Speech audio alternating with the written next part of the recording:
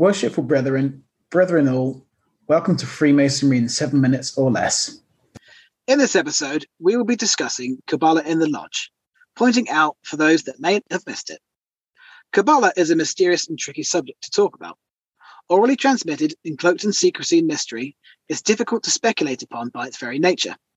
Kabbalah isn't something I'm proficient in, at least not proficient enough to talk about with any authority, and we only have 7 minutes, so no monologues will be given about this or what it is, its history in Europe and whatnot, but there will be those new to the craft who are esoterically inclined that will be absolutely flummoxed by notions that there are any kabbalistic knowledge to be garnered from the lodge whatsoever.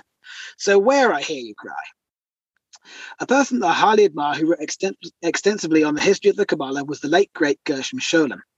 Scholem was the foremost driving force in making Kabbalistic studies an academic subject, and when commenting on the history of the early Kabbalah, he highlighted that one of the key aspects in its development was the communication of mystical ideas and concepts in the form of symbol and allegory in an idiosyncratic system that arose simultaneously in southern France and in the Castile region of medieval Spain.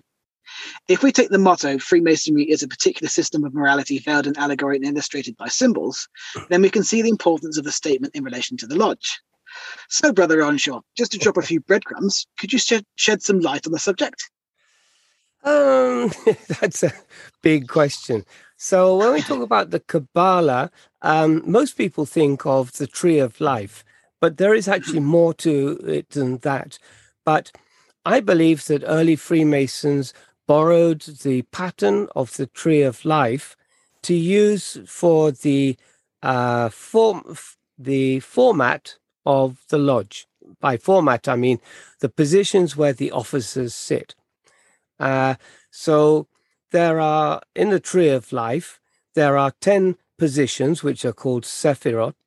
And the Sephirots are emanations of power from God, coming from the top, which is Keter, and it comes all the way down in a zigzag, which is called the lightning strike, the energy like lightning coming through these positions down to Malkut, which is earth. So you have a 10-step series from God to earth, and these 10 Sephirot are in patterns of 3. So you have a triangle at the top, and then you have a triangle in the middle and a triangle at the bottom, and then the last single Sephirot is Malkut.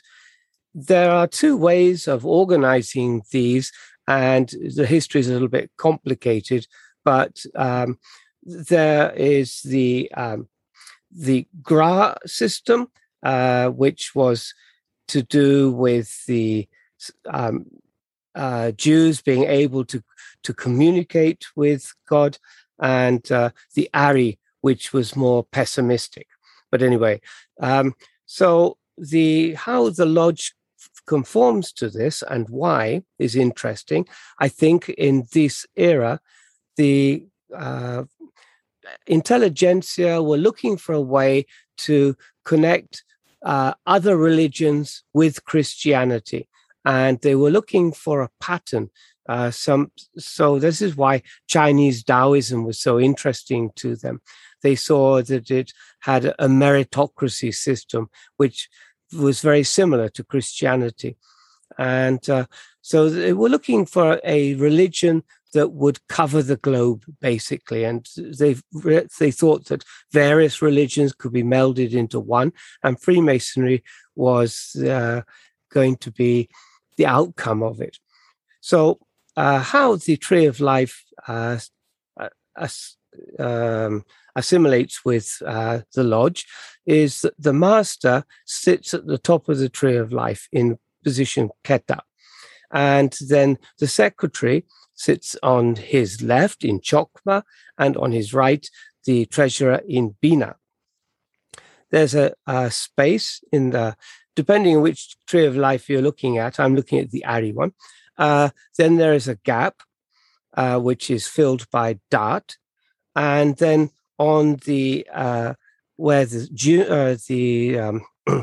junior warden sits is Chesed, and in front of him is Gemura, or Gevura, depending how you call it.